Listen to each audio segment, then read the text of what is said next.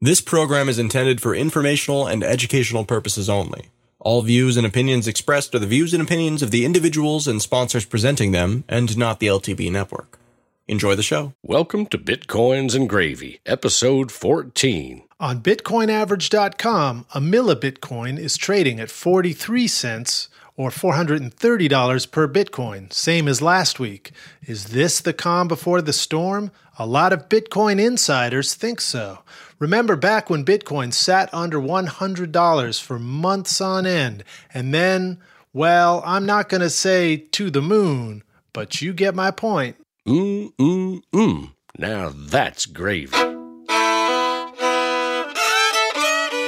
Welcome to Bitcoins and Gravy, and thanks for joining us today as we podcast from East Nashville, Tennessee. I'm John Barrett. And I'm Lyd Shaw. We're two Bitcoin enthusiasts who love to talk about Bitcoins. And share what we learn with you, the listener. Welcome to the show, and thanks for listening.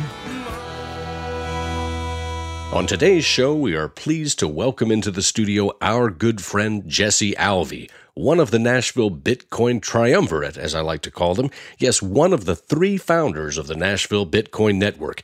Jesse joins us for a spirited discussion about politics, Bitcoin, and all things relevant to our Bitcoin community. We also meet up with James White, another good friend of ours from the Nashville Bitcoin Meetup Group. James gives us a great perspective on digital currencies and then extends to us a friendly down-home invitation to our first Bitcoin barbecue. No, this has nothing to do with the bogus barbecue coin.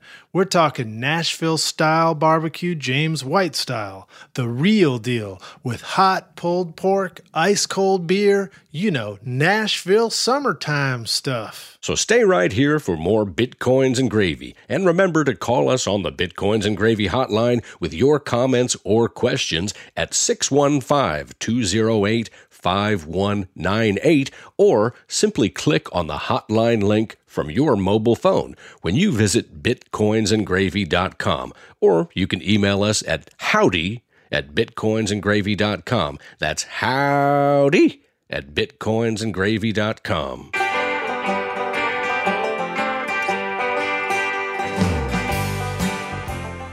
So, ladies and gentlemen, on today's show for Bitcoins and Gravy, we have a special guest in the studio with us. Jesse Alvey, one of the founding members of the Nashville Bitcoin Meetup, has agreed to come hang out with us on this beautiful spring Thursday evening. Jesse, welcome to the show. Hey guys, how's it going? Good. That's technically incorrect. Okay, all right. Correct us, please. I started the Nashville Bitcoin Network, and simultaneously, Luke Stokes and John Armis kind of got together and we're putting together the Meetup.com meetup group. Well, we work together to try to bring together a community of people who are interested in this technology and the currency. So I love the Nashville Bitcoin Network and the Meetup group, and it's small, but I think it's pretty solid at this point. Yeah, we definitely have some regulars, people across the gamut too. I think you were going to be interviewing James, who's a member. You already had talked to John Meese and Luke Stokes, and they're great guys. Yeah. What I'd like to see is more developers show up. We had a few coders, a few programmers. I'd like to get working groups together so we can really contribute to this thing in a different way other than just getting around talking about how great it is. We did have Bill Butler on the show too. He's a developer. He's a programmer himself and a business owner. Absolutely. We need programmers with a lot of money and a lot of free time. Are there a lot of tech people in town? Are they just not into Bitcoin yet like they are in Austin and other cities? Or what's going on? How can we get these people? How can we enlist these folks? Mostly what I found that we can do to promote this thing is, number one, advocate for laissez-faire, hands-off policy to regulation right now. I don't think anybody knows how the technology is going to unfold and what it's going to become. So I think to try to kill it in the cradle is not going to help this area. Well put. Tennessee, historically, has had a very low, not had really an income tax. And I think we've seen a lot of capital flight come to the state for that reason. A lot of people from Michigan, a lot of businesses from Michigan, a lot of people from California. And that's my personal agenda. That has nothing to do with the network. And that's what I would advocate for. And I think you can see the results in all these people who are coming here. And then the other thing we have is the healthcare industry. We have a huge healthcare industry. So I'm sure there's a lot of technology people ancillary to it. So Jesse, what's something new and now that's exciting you about Bitcoin? What's some stuff that you're really interested in? It's hard to keep up now. It used to be easy to follow the news cycle. And now there's things happening everywhere, which I think, It's a great sign of the success of the community. It just makes me feel dumb, though. This is the sad part. I used to, feel like I was a Bitcoin expert. I know I can explain everything about Bitcoin to you. Now, with everything going on, people ask me what's going on. I can still tell them those basic things that I know, but now there's this whole giant realm that's opened up, and I'm basically clueless. Yeah, things do seem to be happening so fast. Thank God for the Zero Block app, which has got, the Reddit feed off to the side. Basically, I just take a look at that every once in a while and kind of scour through it and see what kind of things are going on. And today it was all about Dark Wallet. Speaking of crypto anarchy, do you have any thoughts on that and what Dark Wallet is all about? I will tell you, I saw an interview with Cody Wilson, though, and the guy is truly brilliant, and he knew before he came out with the 3D printable gun, he knew that he was going to get all this flack. And he weighed it. Is it worth it? And he decided, yeah, it's worth it. So he came out with the 3D gun and he went through all of that. And now he's doing the Dark Wallet. And yeah, the guy is just listening to him talk. He really is brilliant.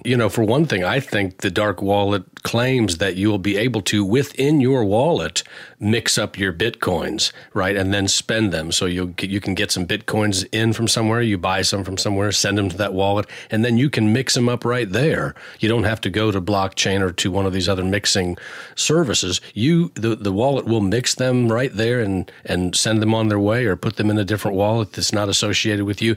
As far as I'm concerned, I think that's fantastic. People who are really worried about money laundering, really worried about terrorists, there are always going to be bad players out there, but the majority of the people, 95% of the people, are going to use it just because they want anonymity, and there's nothing wrong with that. They're going to use it. They may have an average of $100 to $1,000 in their wallet at one time, the equivalent. They're not going to have millions of dollars. It's not like you have all of a sudden everybody turns into a crazy terrorist and they have millions of dollars and everybody's money laundering and the children in school are money laundering. And that's just so much, hyperbolic bullshit. Well, we had an interesting discussion with James last night where James was pointing out the potential darker side to everybody adopting Bitcoin in the future, and the fact that it would be very easy to trace all transactions and know what was happening with everybody's funds going everywhere. And so certainly in a situation like that, even just conducting day-to-day stuff, you might like to have some anonymity and not have everybody know what you're spending money on all the time or who you're paying. I mean, in that case, you wouldn't even be able to pay the guy for mowing your lawn without somebody knowing for sure that you had done it. Yeah, we just have to go back to not using any digital currency or not using any fiat. And we just have to do the old barter system. Hey, kid, here's a chicken or here's a ham, right? Well, kids like chickens and hams, don't they? They also like green machines and big wheels. Oh, nice, yeah. Although we have tons of stuff to barter. I'm not worried anymore. Well, this technology, the technology era that we're in now is going to allow for this sort of cat and mouse race. It's going to, Red Queen theory, I think is what it's called in biology, where everything's adapting as quickly as it can just to sort of maintain equilibrium, the attacker and the defender. And I think we'll see that same thing in the Bitcoin space. I think it has great potential to do harm and great potential to do good, and it depends on what we as members of the community push for and advocate for. And that's why I think talking about politics is important. That's why I kind of wanted to come here today. Well, you mentioned on the forums in the Nashville Bitcoin Network Facebook group, everybody's welcome to join. John, you brought up a comment on an article from Bitcoin Magazine, Bitcoin Breaks the Fourth Wall of Liberty. And it was a commenter named Millie Bitcoin wrote, Bitcoin is software and a protocol which can be used by anyone with any political belief. Many people with a certain political belief attach themselves to Bitcoin and try to make arguments that users of Bitcoin somehow agree with their political beliefs. These people create walls to mass adoption, not break them down. One of the biggest complaints from new users is that when they try to understand Bitcoin, they are bombarded with political ideology that most people don't agree with. Well, thank goodness we don't talk politics on this show. Well, I think that's really true. I think that new users are bombarded with lots of things. I think they're also bombarded with lots of misinformation from the media, and I think that's unfortunate. But I do think there are lots of really good sources out there now for new users, for people to learn about Bitcoin that have never even heard of Bitcoin. And I think that's great that we have all of these new resources, for people to learn about Bitcoin in a non-political way and also in a non-media hype type of scare the people way. My comment, you want me to read my comment? Yes, please. Okay, so my response to Millie Bitcoin's comment there was as follows. Millie's comment was in response to this Bitcoin Magazine article. I certainly don't like the idea that walls are being put up by anyone when it comes to Bitcoin, but unfortunately, I agree with Millie. if you have a political agenda, it might be nice to make sure that you're not confusing that agenda with the potential Bitcoin, the protocol, and Bitcoin, the currency, both have. Potential is not about the exclusivity of a given political party, political movement, or political agenda. Potential is about making sure that all the people have access to this very potential. Of course, I would have to say, let's not let the Republicans in on it, though. I thought you guys would like that. And I don't really mean that because I've got some really good friends that are Republicans. So am I understanding correctly that this article was essentially saying that as people keep attaching ideologies to Bitcoin, it's creating barriers and walls to more people joining? No, that was actually, the article was about how Bitcoin gives libertarians a way to bring up these concepts of liberty. And the comment was saying that there was a claim made that people are getting bombarded with libertarian ideology when they start talking about Bitcoin. Right. And John warned me about that at the first meetup we went to. I said, watch it, man. He said, watch it. There's a lot of people that like to talk about libertarianism. And I was like, oh, come on, man. And then a week into it, I'm like, oh, I get it. I know what he's talking about. Well, see, I didn't know what to expect, right? I'd never met these crypto anarchists, and I'd been in a room full of libertarians before, and I thought, well, these guys are going to all be wearing, fatigues and hunting hats and have, holsters and everything. I had no idea what to expect. I was pleasantly surprised, right? Guilty of wearing all those things, or guilty of not knowing what to expect? I do have fatigues. Oh, excellent. I'm not sure if I have any, but I did have parachute pants back in the 80s. Nice. Well, I was just kind of wondering what the warning was about. Like, I think that was a hyperbolic point that Melly was making. Mm-hmm. But I think that Bitcoin is a segue to talk about all these other things. And it shouldn't, every conversation around this should be respectful, obviously. Sure. You're not going to change anybody's mind by assaulting them or saying what you believe is stupid and inferior. Right. But there's so many things that you have to rethink when you enter the Bitcoin space that you kind of start to realize that your house is on fire. When you have to start rethinking about what money is and where it comes from now versus where it comes from in a Bitcoin system, from the Bitcoin technologies, you kind of have to approach these old ideas from a new paradigm. I think so. And I think that's what the article was saying, is that now, there's a way for us to say, by the way, do you know what the Federal Reserve is? Mm-hmm. Do you know that there's nothing backing your currency now? And if that's an objection you have to Bitcoin, guess what? And then going back to our earlier points, because central banks have this control and the government's ability to borrow from these central banks to do things like invade other countries, that's a byproduct of fiat currency, and that's a byproduct of the system we have now. People may be totally oblivious to this because it's just it's sort of a philosophical idea. You're re-examining something that you use every single day. Yeah. And having to approach it from a different angle. And I have to say that for me, that kind of discussion about the Federal Reserve and what the value of the dollar and all that kind of stuff, it always just kind of rang of conspiracy theory talk to me initially when I used to hear it. And so it wasn't much to talk about. But as soon as Bitcoin came into the equation and we're talking about what really does work with Bitcoin, all of a sudden what doesn't work in fiat currency becomes really transparent, and you look at it and it makes a whole lot of sense all of a sudden, and you think, wow, this really is kind of screwy. Yeah, I think a lot of people are waking up to the fact that things are not quite as they previously believed they were, or that they grew up being taught that they were. The public schools really do not do a very good job of teaching children about true history, world history, geography, economics. They just don't do a very good job, in my opinion. My public schooling in Indianapolis was just piss poor.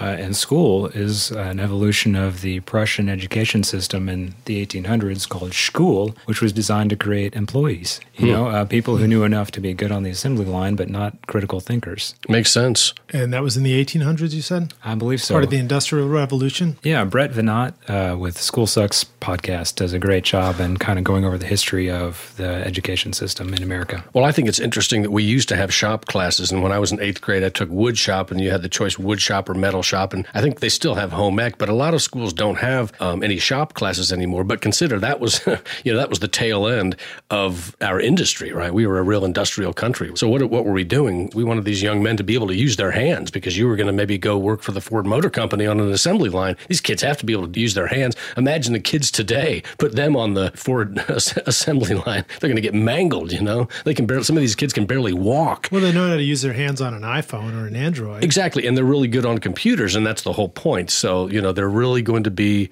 the classes in school now are computer-based or they're IT-based, so that kids are going to be really good workers in that regard, right? I mean, that's what you're saying makes sense, Jesse. And from what I understand about economics is that every country kind of goes through a industrialization period. So when you talk about cars and what we think of as old Detroit, well, even before that with the textile manufacturing and the difference between the North and South economies in the Civil War, that was sort of our growth into the superpower that we are now, or the modernity that we all get to enjoy now. But you start to see countries like Bangladesh or India going through that same phase now. Rural China, they're now having their industrial revolution where all their society works in factories. Eventually that'll probably move to Africa. But at the same time, this prosperity is bringing up the whole world, I think, as we move out of these industrial models. And so it would seem that Bitcoin may be part of the next revolution, of commerce and economy. And we were talking a little bit about this earlier. Bitcoin is going to enable more free market economy. If we can get that middleman out of the way, then maybe John doesn't need to work 40 hours a week. Maybe John puts on his taxi driver hat for 3 hours and goes and makes enough to eat for the week. Hey, how come John gets to take a break? Can I take a break first while he keeps working? No.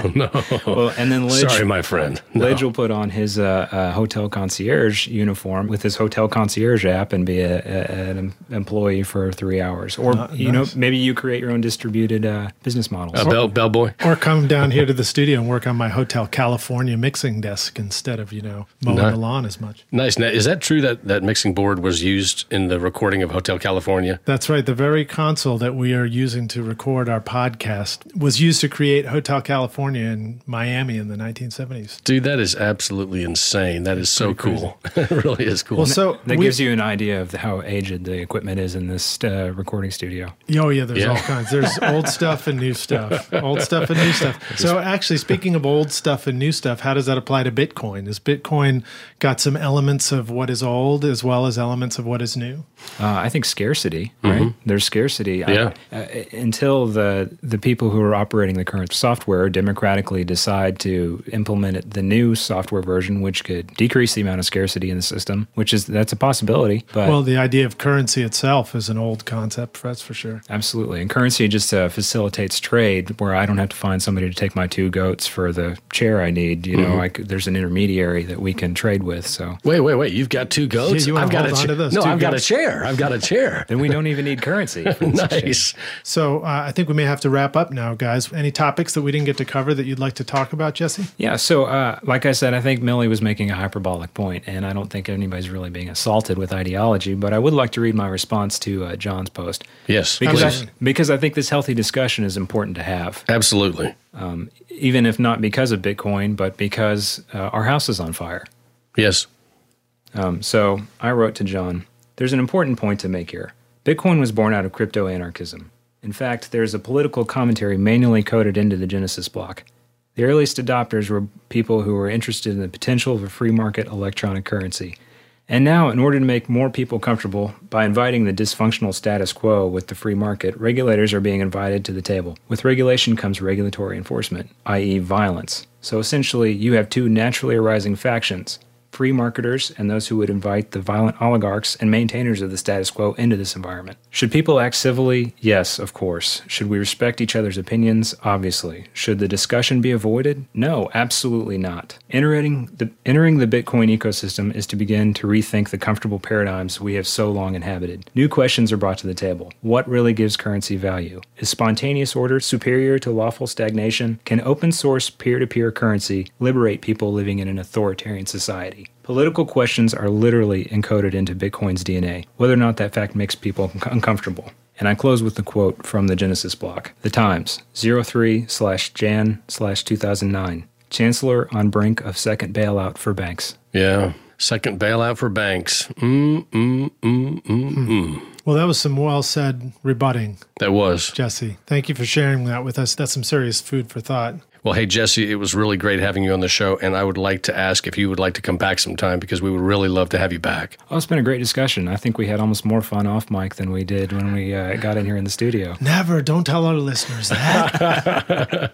Well, thank you for being here, Jesse. And as usual, we always have a very sort of short 20-minute window to interview and so much more to say and so much more to talk about. So it would be wonderful to have you back on the show. Hey, how about let's bring Jesse back with Luke Stokes and John Armis, and we can have the full Trinity. Do you mind if I refer to you three as the Trinity? The triumvirate? Your choice. Triumvirate. How about the hat trick? Absolutely. You like triumvirate better? Yeah. Okay, cool. Great. Jesse, can you tell our listeners how they can find you and how they can follow you? Yeah, if you're in Nashville, join us at the Nashville Bitcoin Network Facebook group. And coming soon, encryptnashville.com. Nice. Encryptnashville.com? That's us. And what's that going to be?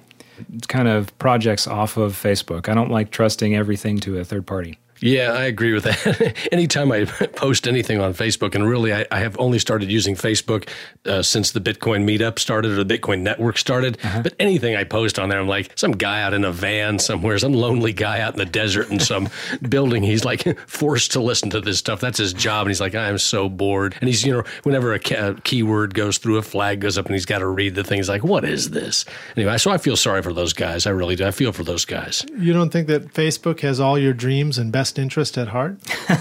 Well, they could wipe us away, and that's their right as a private company. So we'd like to have our own, something we own, the key to. I want to have Mark, was it Zuckerberg? I want to have him on the show. Let's do it. I like it. Maybe we can have him and Richard Branson on the show. You mean resident of Mexico, Mark Zuckerberg? Is he now? Yeah. Oh, really? Yeah. He's a resident of Mexico? That's my Is he a understanding. resident or did he just own the place? He bought Mexico, and I think he actually just bought Mexico City, right? Just the city. Well, it's funny because you hear a lot about the corruption in Mexico, but if you get pulled over in Mexico, you throw somebody a $20 bill. If you get pulled over here, they take half your day and $120 in court costs. Oh, man. Yeah, that's definitely the truth, isn't it? You run a stop sign. I did the rolling stop a couple of months ago, and I think the administrative fee alone was like $40. It was ridiculous. Yeah, for a crime that had no victim. Exactly. Well, Jesse, thanks again for joining us on Bitcoins and Gravy, and we look forward to seeing you at the next meetup. Thanks, Jesse. Love you guys. See you on the Freedom Train.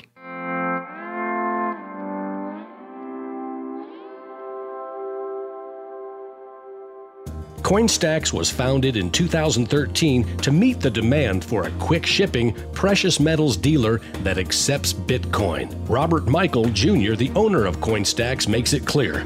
We know that as long as central banks keep printing paper, smart investors will keep stacking coins, virtual and physical. Coinstax takes pride in only offering products that are in stock, so all orders ship out quickly. Coinstax will ship to homes, offices, banks, depositories, or UPS customer centers. All packages are shipped fully insured. Look, when it comes to diversifying a portfolio and protecting your wealth, let's get real. There's no better way that I know of right now than investing in gold and silver. And Bitcoin, of course. Take a tip from John here at Bitcoins and Gravy and leverage some of that Bitcoin. Go to Coinstax.com today and take a look at the beautiful gold and silver coins you can buy right now using Bitcoin. That's coin, C-O-I-N, stacks, S-T-A-X, Coinstax.com.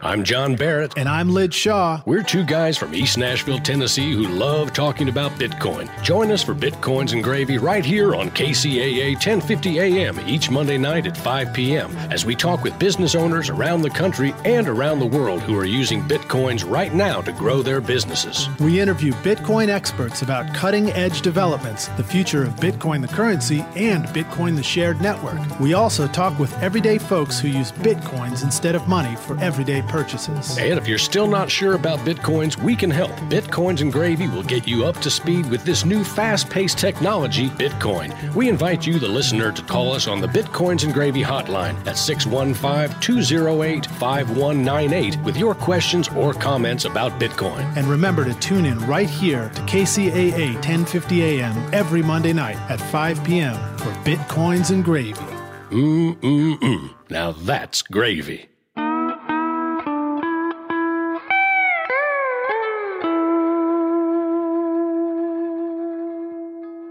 Right here in East Nashville, Tennessee, we have a wonderful school called the Montessori East.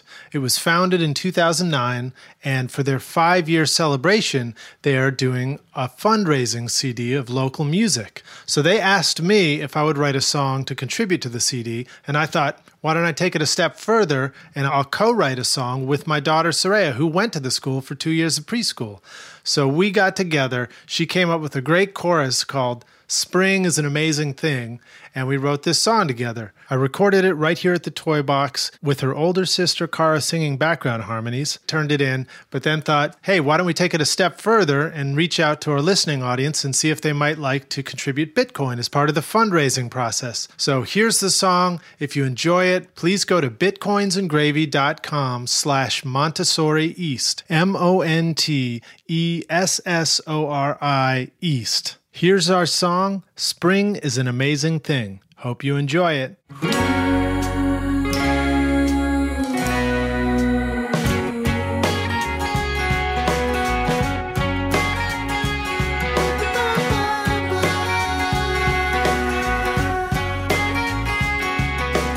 woke up this morning and I rubbed my eyes and looked out the window. To my surprise, the sun was shining brightly in the sky.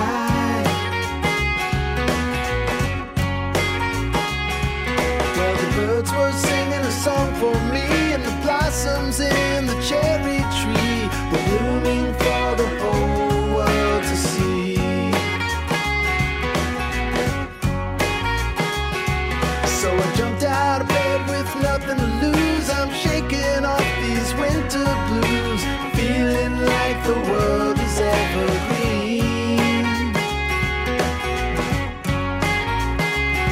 I'm gonna go outside, never look around, gonna let this sunshine come on down. Everything is beautiful and free,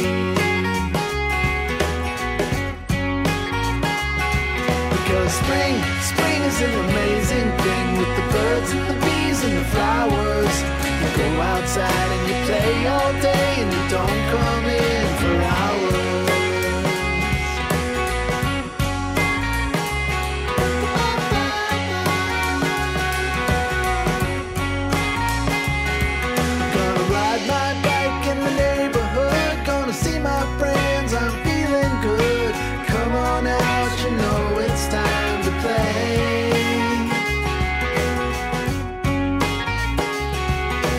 Set up a stand and sell lemonade. Won't you take my hand? We've got it made. Everything is beautiful today. Well, spring is an amazing thing, with the birds and the bees and the flowers. You go outside and you play all day and you don't come in for hours.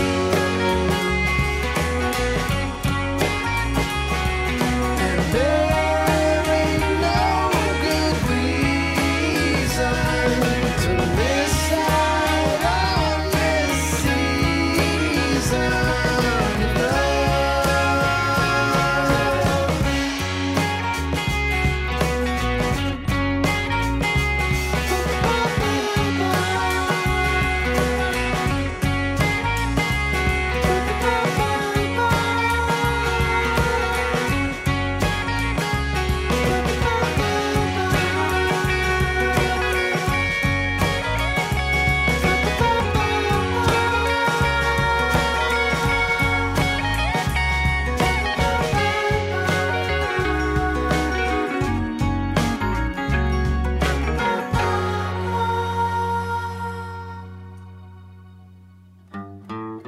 Next up, it's time for Aw Heck.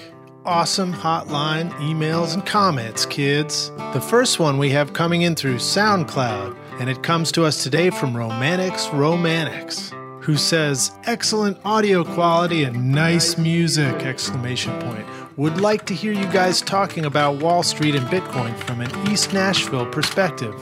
Well, that's a great idea. In fact, if you haven't heard it yet, please go back and listen to episode 5 and episode 12, bitcoinsandgravy.com/episode 5, or same address / episode 12, and you'll find our interviews there with Paul Vigna from the Wall Street Journal, who writes for BitBeat. He's come onto the show a couple of times and had fantastic things to say. So, great suggestion. We should have him on again at some point, and we'll certainly keep focus on that. John, what else have we got from SoundCloud comments?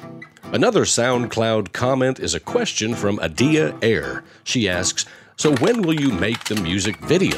Adia, thanks so much for the comment and the reminder. If I remember correctly, you're the belly dancer here in Nashville, right? Well, here's an update. The song, Ode to Satoshi, is still doing really well on YouTube with over 7,300, that's 7,300 views to date, and almost 2 Bitcoins received in tips so far from dozens of generous tippers in the Bitcoin community. So yes, Adia, as I mentioned in the song notes, I do still plan to make a music video using the Bitcoin tips I received. And yes, we definitely still want you to belly dance in the video. So if there's anyone out there who would like to step up and help make this music video, I'm happy to use some or all of the Bitcoin tips I've received so far to pay for your services. Feel free to email us at howdy, that's howdy, at bitcoinsandgravy.com with your reel or any samples of your video work. The video would probably need to be shot locally because, of course, Lidge and I would definitely want to be in it. And, of course, if there are any Bitcoin millionaires out there who would like to fly us into LA or Manhattan or Amsterdam or Tokyo, Sydney, any place like that, to shoot the video, we are happy to oblige. Bags are packed, ready to go.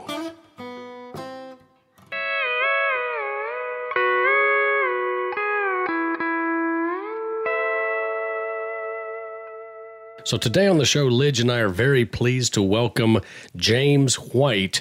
We know James from the Nashville Bitcoin Meetup group. What would you like to talk about on the show that's of special interest to you? This whole thing of whether it's a currency, a property, a commodity, the KGB's rule, it wasn't technically a ruling. That some people are getting confused. It was technically a notice. They didn't put down a hard ruling that it is property.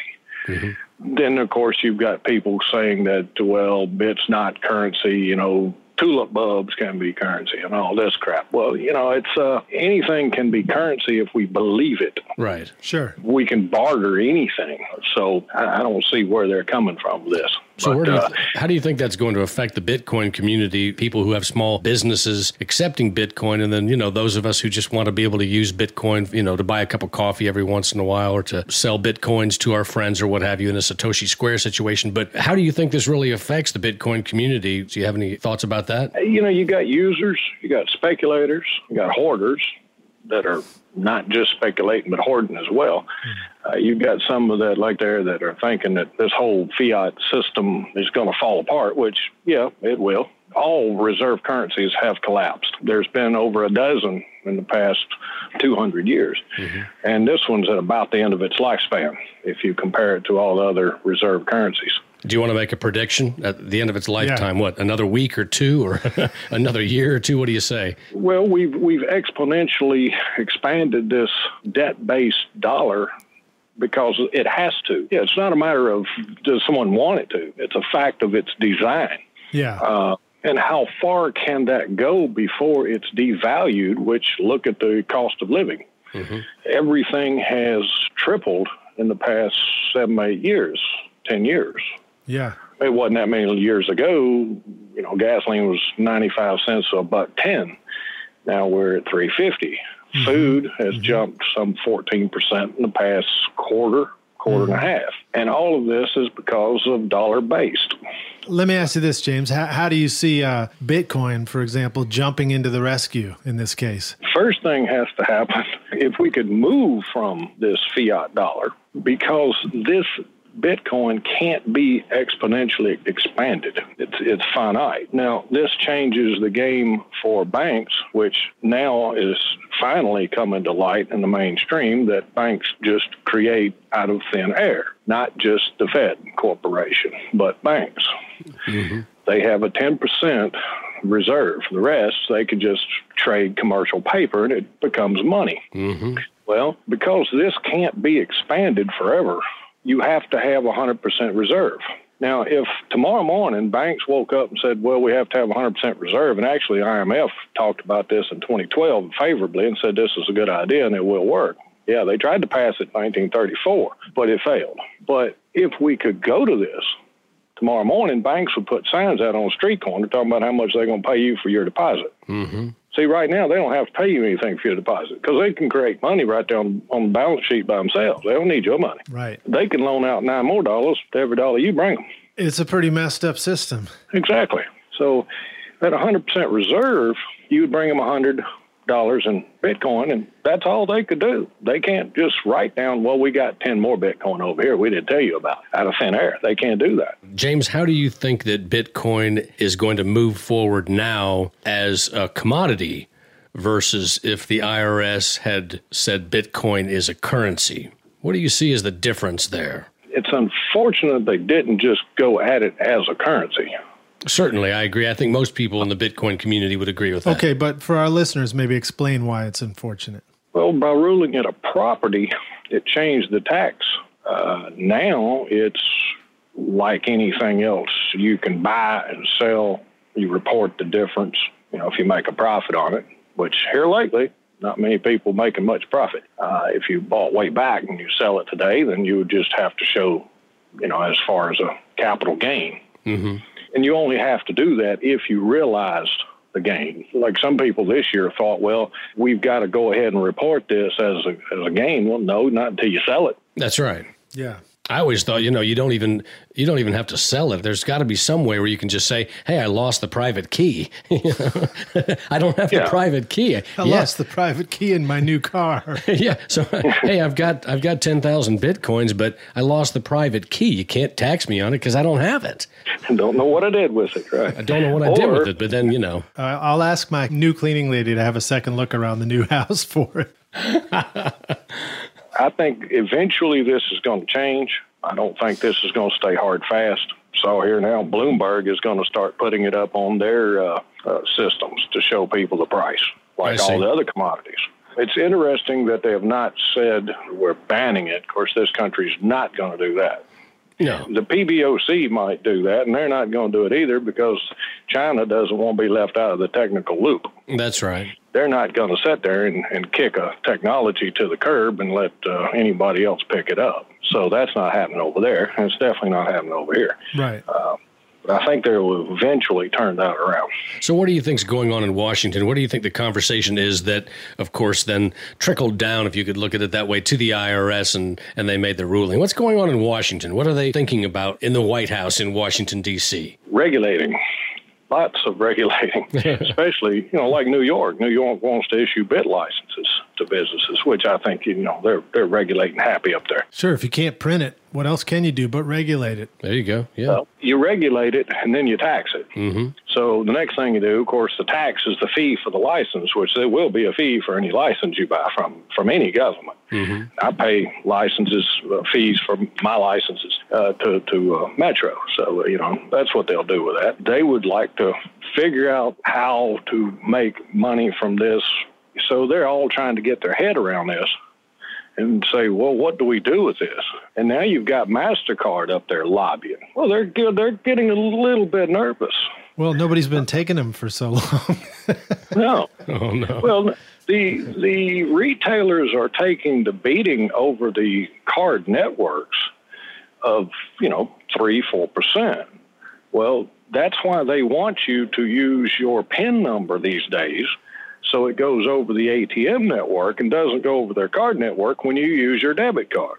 Right, Mm-hmm. right. Well, now the retailers are saying, well, if we can use Bitcoin, then we don't have to pay these higher percentages, so we can just move that to the profit column like Overstock did. Now, it's very small percentages of sales they're doing, but it adds up. Yeah, absolutely. I mean, some of the retailers, certainly in this town, when you mention Bitcoin, they have no idea what you're talking about still. Or they may have heard of it, but they're just like, well, I get a lot of laughs. I get a lot of people laughing at me. Yeah, and then when I try and explain them, that people who spend Bitcoin are going to come frequent their establishment, they want to know how many people it is. And the truth is, we could bring in a crowd at a time, but I'd say initially at the beginning, it's going to be a trickle. It's going to be a few people that come in and want to do it at first. And as it catches on, it'd be more and more. Well, what I don't understand is a lot of retailers here in Nashville and elsewhere, if they only knew how much business they could have if they would just take their, whatever it is, a small boutique that sells candles and picture frames and jewelry, if they would only take that online, and maybe they even do have a website, if they would just start accepting Bitcoin on their website and let it be known in the Bitcoin community, I think they'd be shocked by how much business they would get. Like Lidge and I interviewed the woman from Tealit who sells teas online, right? Yeah. Remember that? And what'd she say, like a third of her business? Yeah, 30% increase in income, I think it was. Exactly. Accepting Bitcoin and Litecoin. Yeah, and that's huge. So I think that just a lot of retailers just have no idea about this. They don't. How do we get the word out to them, James? They're coming around. A lot of them just through media. Amazon, which has just recently said they don't have any interest in it at the moment, but they're going to keep their eyeballs on it. They're not just going to, forget about it, because Amazon's got to compete with the Tiger Directs and the Overstock. Right. Yeah, that's right. And Amazon's another one. They're not going to shovel a technology back there somewhere and just forget about it and let everybody pass them up. They didn't get to be the size they are being stupid. It's inevitable. PayPal is over there going, well, I'm kind of interested in it, but we're not going to fool with it right now with eBay. Everybody's on the fringes looking in going, well, who's going to jump first? Because I don't want to look dumb. Well, what surprises me is that PayPal and Amazon have not already come out with their own digital currency. Why haven't they? They've got the whole world by the balls. In other words, they've got the attention of everybody. Why not just come out with the PayPal coin, and everybody that uses PayPal would immediately start using it, wouldn't they? That's exactly what I was just thinking, John. They're probably just devising their own PayPal coin, and they're going to launch with that. I mean, I would think they would. They would immediately, almost overnight, just through their advertising and the power and the network effect that they already have, they could do a lot of damage to Bitcoin overnight, I would think. I don't want them to. I hope they don't. I hope they're asleep. But a thing is, if PayPal created a PayPal coin, by definition, if it was a decentralized currency, they would have to let go of the control of it. And to have their own brand name on something that they couldn't control might not be such a great idea. Who knows? Hey, that's a really good point. What do you think about that, James? Should PayPal create their own coin? It would be nothing more than another altcoin. Right. So take any of the altcoins and just rename it PayPal coin. It really wouldn't change the game as far as the way the altcoins and all this is working. It would just change the name. I say we use the Sorcerer's Stone coin, and we rename the Sorcerer's Stone. I can't even say that. Sorcerer's Stone. The Sorcerer's Stone. And we change that into the PayPal coin. Let's do it. Sam sells Sorcerer's Stones down by the... I'm still getting used to Dogecoin. I still call it dog coin, but anyway. Doggy coin. Yeah, we were calling it doggy coin for a while, but someone schooled us and taught us that it actually is Doge coin, and I still don't really know what a Doge is. Got like 100 million of them. No, I don't think I have that many. Maybe 100 of them, and I still don't know how to pronounce it. That name came from a animated cartoon. That's right. It was kind of goofy. Homestar Runner. Homestar Runner, that's right. Yeah. James, do you yourself own any Dogecoin? No. What coins do you favor of the altcoins, or are you not into altcoins at all? I'm loaded on Litecoin. Oh, nice. When I being the master of barbecue, come on, James. Any barbecue coin? No. I got into the Bitcoin back when it was cheap. I started watching it at $3.55. Somewhere in late 11, I remember where I was when I first saw it and what I was doing that afternoon. And I thought, well, that's kind of neat, being geeky and all, techy. I'm like, well, that's kind of cool, but it'll probably just stay there. Back then, you could buy it with a credit card. Oh, wow. Yeah. Oh, interesting. And then, of course, that ended. But it's funny that you say you got into it when it was $3.50, and that was getting in early. And then for me, one day, hopefully I'll be able to look back and say, I got in early. I got my first Bitcoin when it was $350. Right, and your grandkids will say, $350? You got to be kidding me. That's dirt cheap. You can't even buy an ice cream cone for $350. Well, James, I also first saw Bitcoin when they were at $3, and I told myself, okay, look, I'm going to go get a loan. I've got these little places in Nashville where I can get a loan. I'm going to get a $3,000 loan. I'm going to buy myself 1,000 Bitcoins. And then guess what? I just talked myself out out of it. I thought, come on, man, you're going to be paying that $120 a month for that loan, and you're going to have 3,000 Bitcoins, and what's that going to be worth? You're probably going to just be throwing your money away. Well, that's what I came to. Yeah. If I was just a couple notches smarter or a couple notches braver, oh man. Man, we could have had enough money to finally turn the air conditioning on in the studio. Oh man. I see this turning and moving. If I'm not a big chart watcher, but if you want to look at the charts, if you want to look for the proverbial, and a lot of people out there understand what a cup and handle is, if you want to look at that, you'll see right now we're making a great handle, like it's going down and looks to turn back up like the previous ones have done. Mm-hmm. But every time you form that, it breaks out again and turns back up.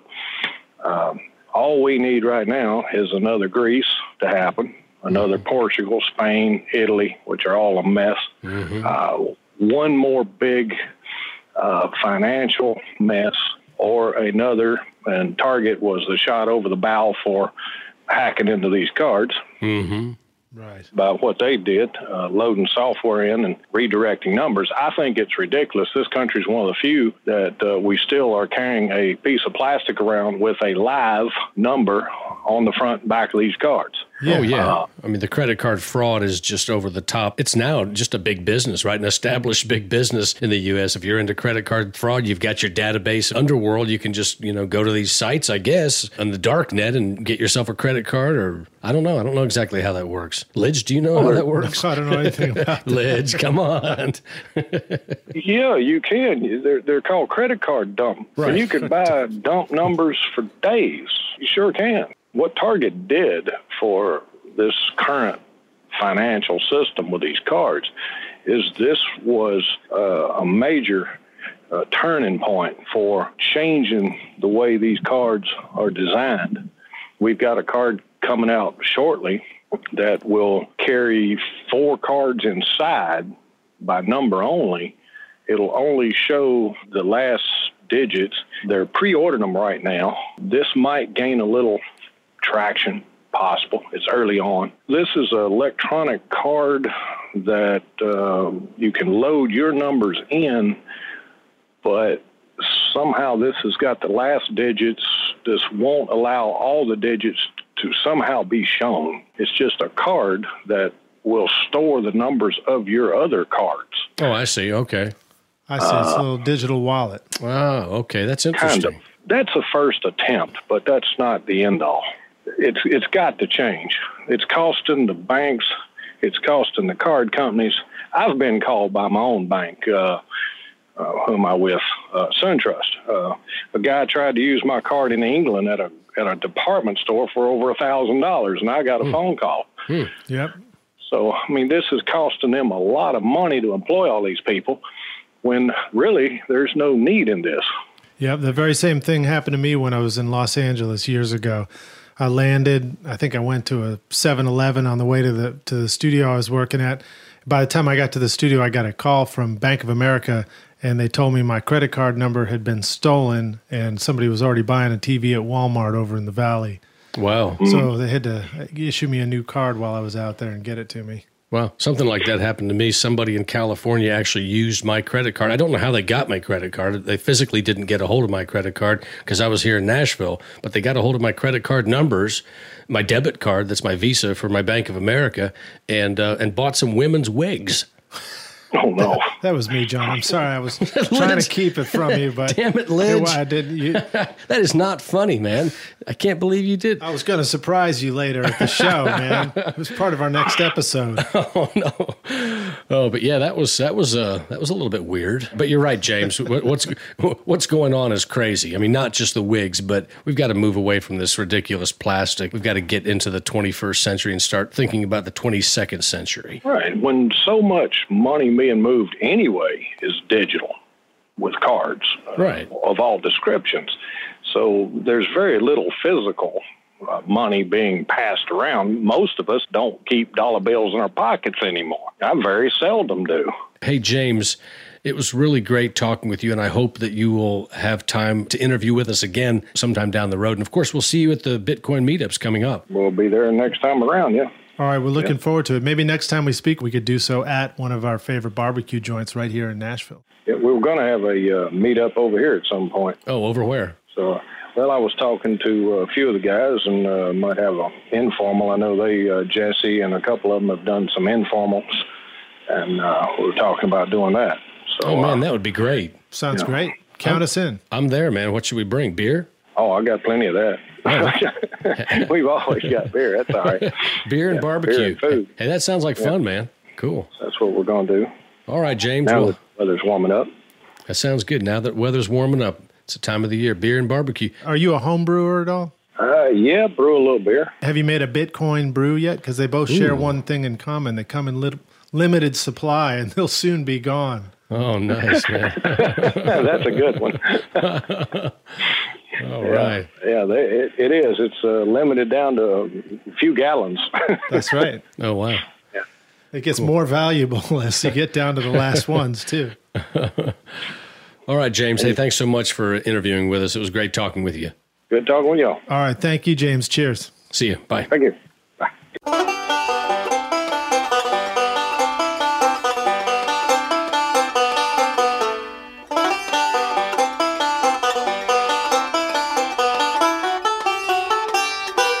Thank you so much to our good friends Jesse Alvey and James White for taking some time out of their busy schedules to come talk with us. We would also like to give a special thank you to one of our sponsors on the show, MicTech, the Nashville company that has provided our microphones. We've been using the fabulous PM9 microphone for our podcast since day one and owe our award-winning sound to MicTech. To find out more about our guests and sponsors, visit our show notes at bitcoinsandragvy.com/episode 14. Thanks so much for listening. We greatly appreciate your time and attention. Hey, Lidge, let's also give a special thanks to our friends in Southern California listening in on station KCAA, 1050 AM. Tune in Mondays at 5 p.m. Pacific Time to hear new episodes of Bitcoins and Gravy. And make sure to catch more great shows from the Let's Talk Bitcoin Network airing all week right here on KCAA 1050 AM, or download all the podcasts from letstalkbitcoin.com or directly from iTunes. And remember the Bitcoins and Gravy hotline. Have you ever wanted to be a podcaster? Then call us at 615-208-5198 and leave us a message with your comments or questions. If you give us permission, we'll put you on the show. So call anytime, 615-208-5198. That's right, that's the Bitcoins and Gravy hotline.